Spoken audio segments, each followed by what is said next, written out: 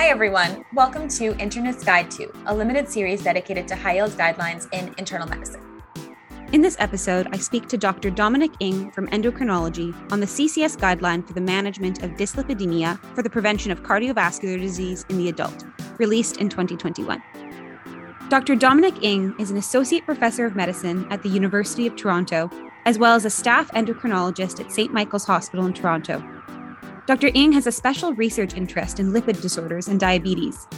He runs a basic science research laboratory at the Keenan Research Centre at the Li Ka-shing Knowledge Institute in Toronto, with his current research focusing on the novel roles of lipids in the development of heart disease, diabetes, and obesity. Welcome to the podcast, Dr. Ng. Thank you. Thank you for having me. So, Dr. Ng, can you tell me a little bit about yourself? How is dyslipidemia part of your clinical practice? Yeah, thank you for asking. I have been an endocrinologist at St. Michael's Hospital. I've engaged in different aspects of research on dyslipidemia over the years, and I really find the topic of dyslipidemia very interesting, especially in the way it relates to cardiovascular disease and the diabetes and other metabolic diseases. So once I get started in this field, I never look back. Great. Well, we're happy to have you on as an expert to talk us through these guidelines. So based on these guidelines, in whom should we be testing lipid levels? There is the concept of universal screening in many of the fields of medicine, and dyslipidemia is one of them. The guideline recommends a universal screening for any individual over 40, irrespective of their health status. However, on top of that, there are a whole host of factors which would trigger a screening panel well before they turn 40. So the examples are conventional cardiovascular risk factors. There may be evidence of genetic-driven dyslipidemia, or there's a whole host of newer risk factors that have been identified, inflammatory disorders like rheumatoid arthritis, inflammatory bowel diseases, COPD, etc. And additional non-conventional risk factors include hypertensive disease of pregnancy, erectile dysfunction, etc. So that's the recommendation. Great. So once we've identified that someone needs lipid screening, how do we screen for dyslipidemia? If you look at a guideline document, it recommends obviously the history and the physical. And then of course, the lipid panel is the core of the screening process. And in this core panel, it includes measuring total cholesterol, measuring triglyceride, and measuring HDL cholesterol. These can be done quite conveniently and quite affordably.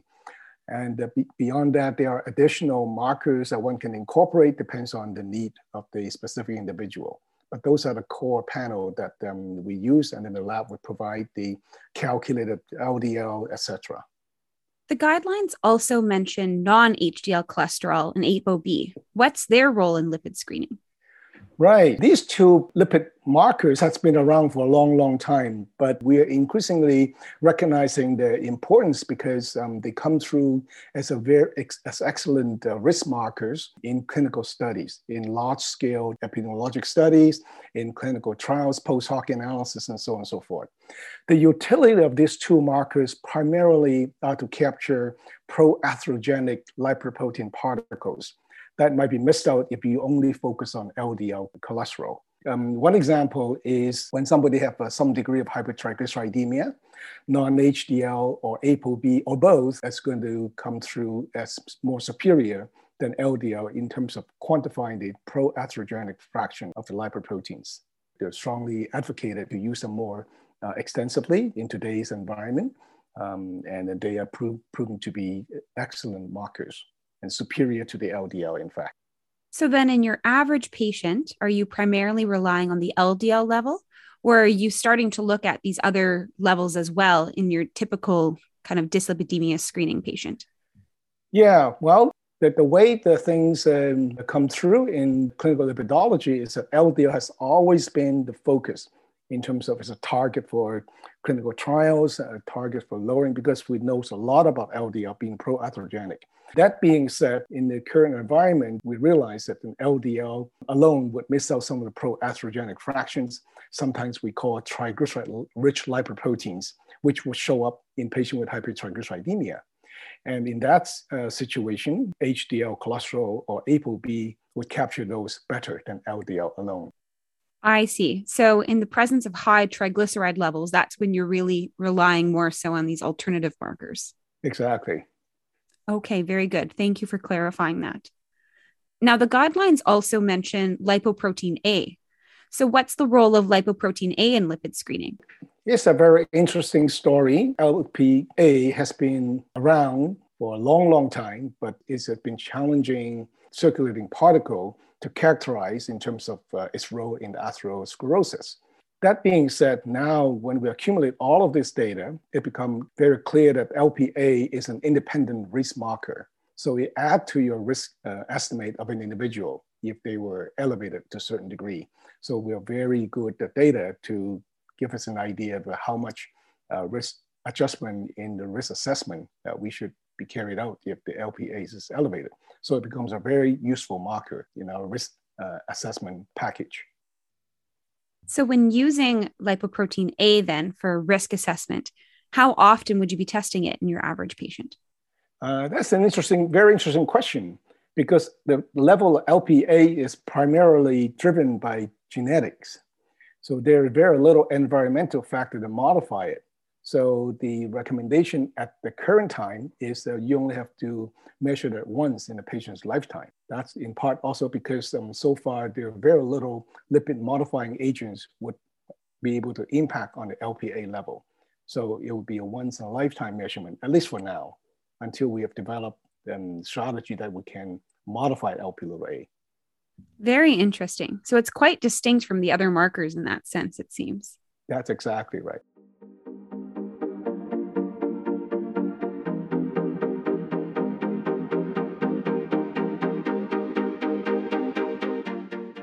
Now, the current guidelines recommend completing cardiovascular risk assessment every 5 years for all patients aged 40 to 75 years old, using either the Framingham risk score or the cardiovascular life expectancy model.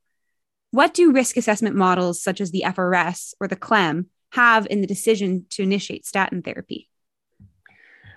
I'm glad you asked. Based on the current guideline structure, a significant proportion of people would not have to go through any of the risk engine assessment, as long as we can identify them as one of the so-called statin indicated conditions.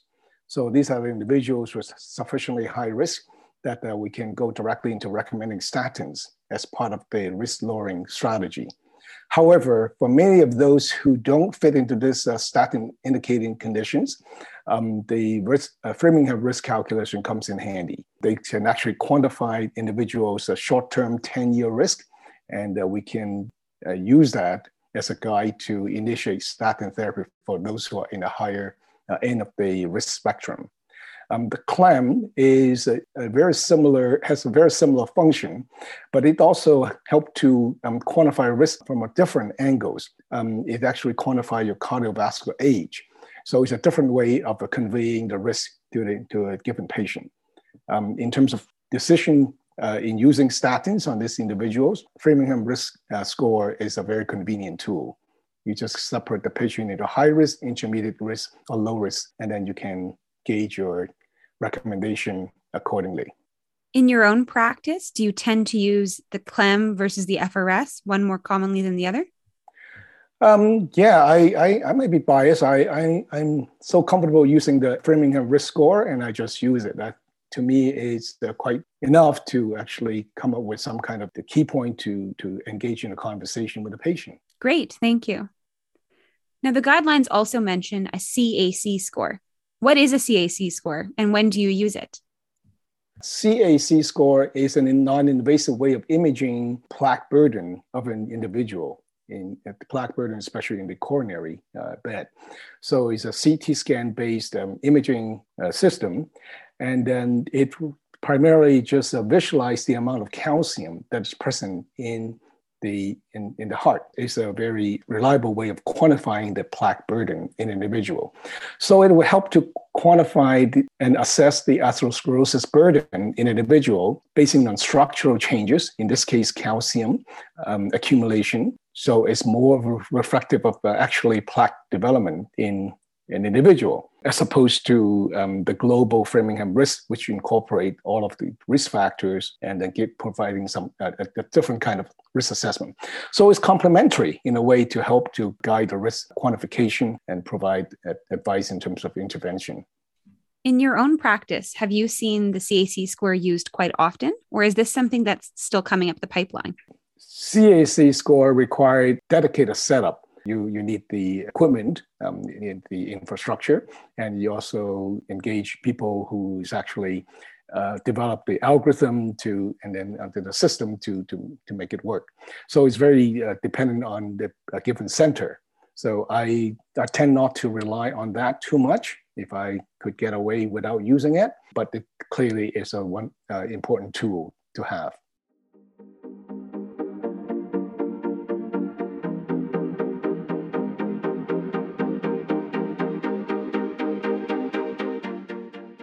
So under these guidelines, which patients qualify for statin therapy?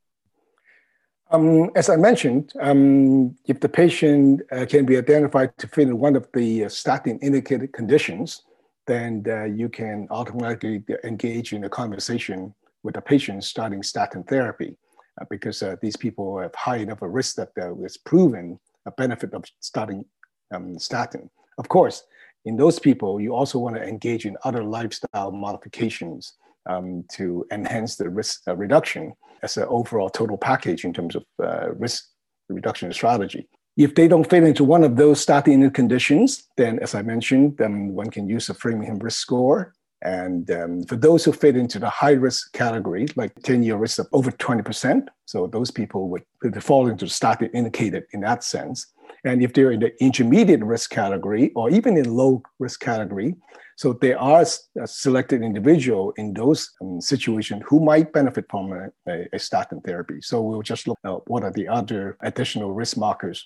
And amongst them, use of a CAC score can help to reclassify the patient's risk. That's especially helpful if the patient is in the intermediate risk category. A high CAC score would sway the doctor to go into a statin therapy.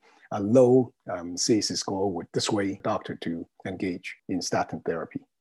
Now, you've mentioned a couple of times now these statin-indicated conditions.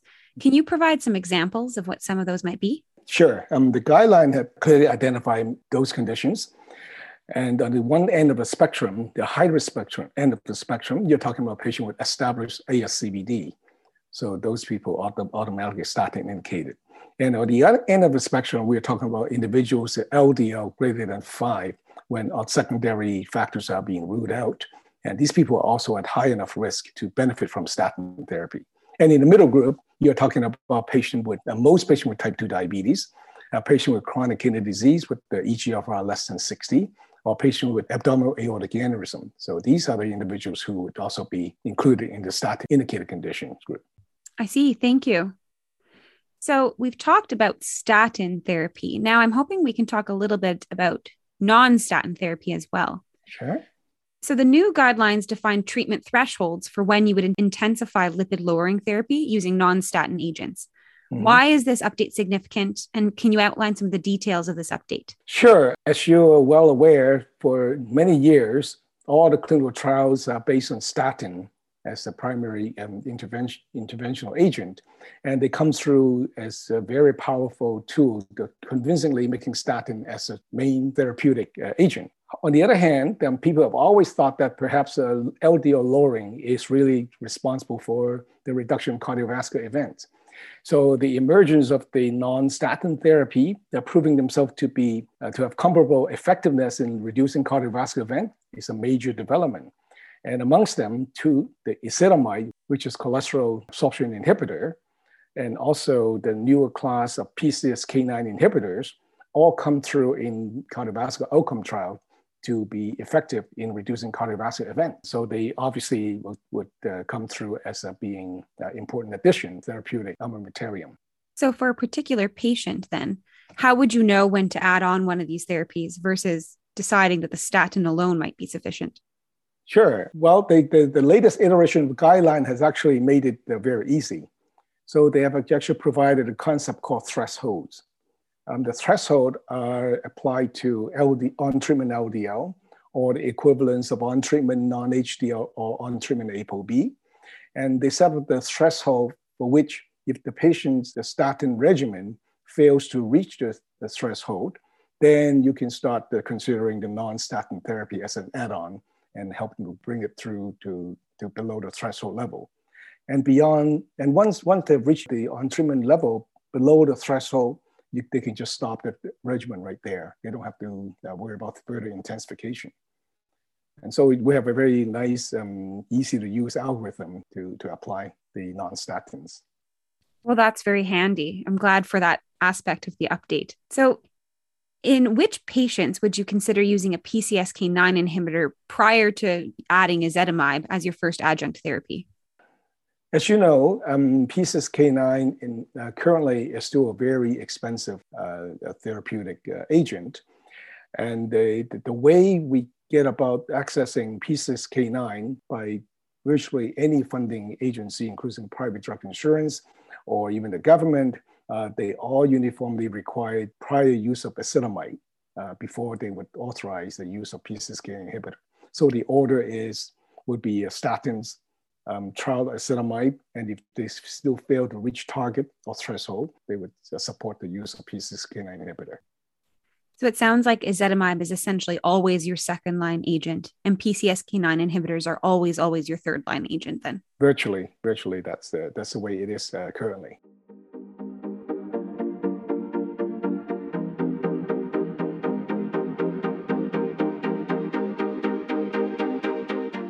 What is icosapent ethyl, and when should it be used?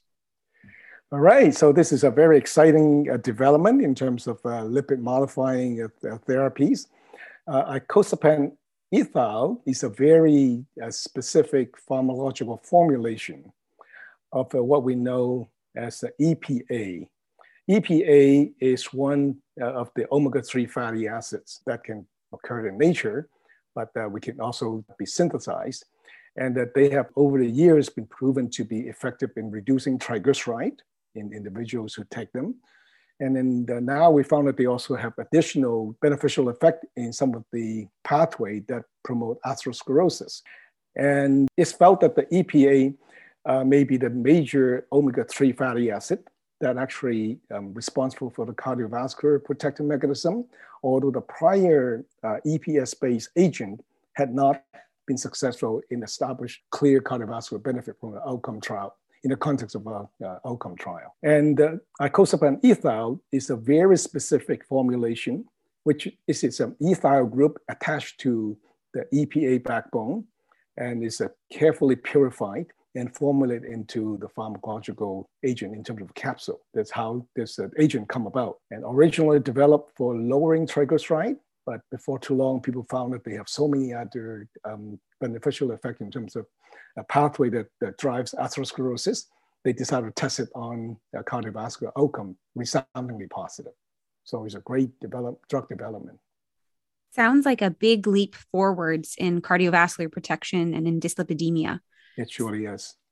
So in your patient population then, who would you be prescribing this to?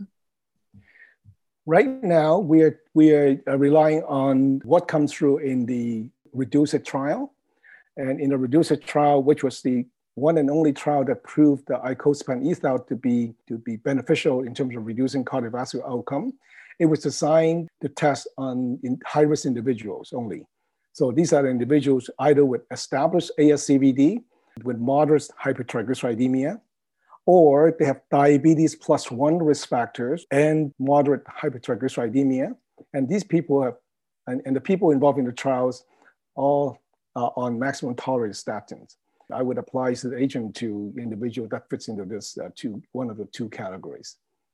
I'm wondering, so we have this icosapent ethyl, and we have ezetimibe. So if you have a patient who fits into the REDUCE-IT trial criteria, which one are you reaching for as your first adjunct? Is it still ezetimibe? Well, the answer I'm giving you is a very practical one. The patent for ezetimibe has long expired. So the cost of ezetimibe is only a fraction of that of icosapent ethyl. So in that regard, accessibility is actually the major determining factor in terms of which was the next agent to use. but I would love to be able to use both. They should be complementary. I see. That makes a lot of sense. Thank you so much, Dr. Ng, for All right. Thank you for your having time. me.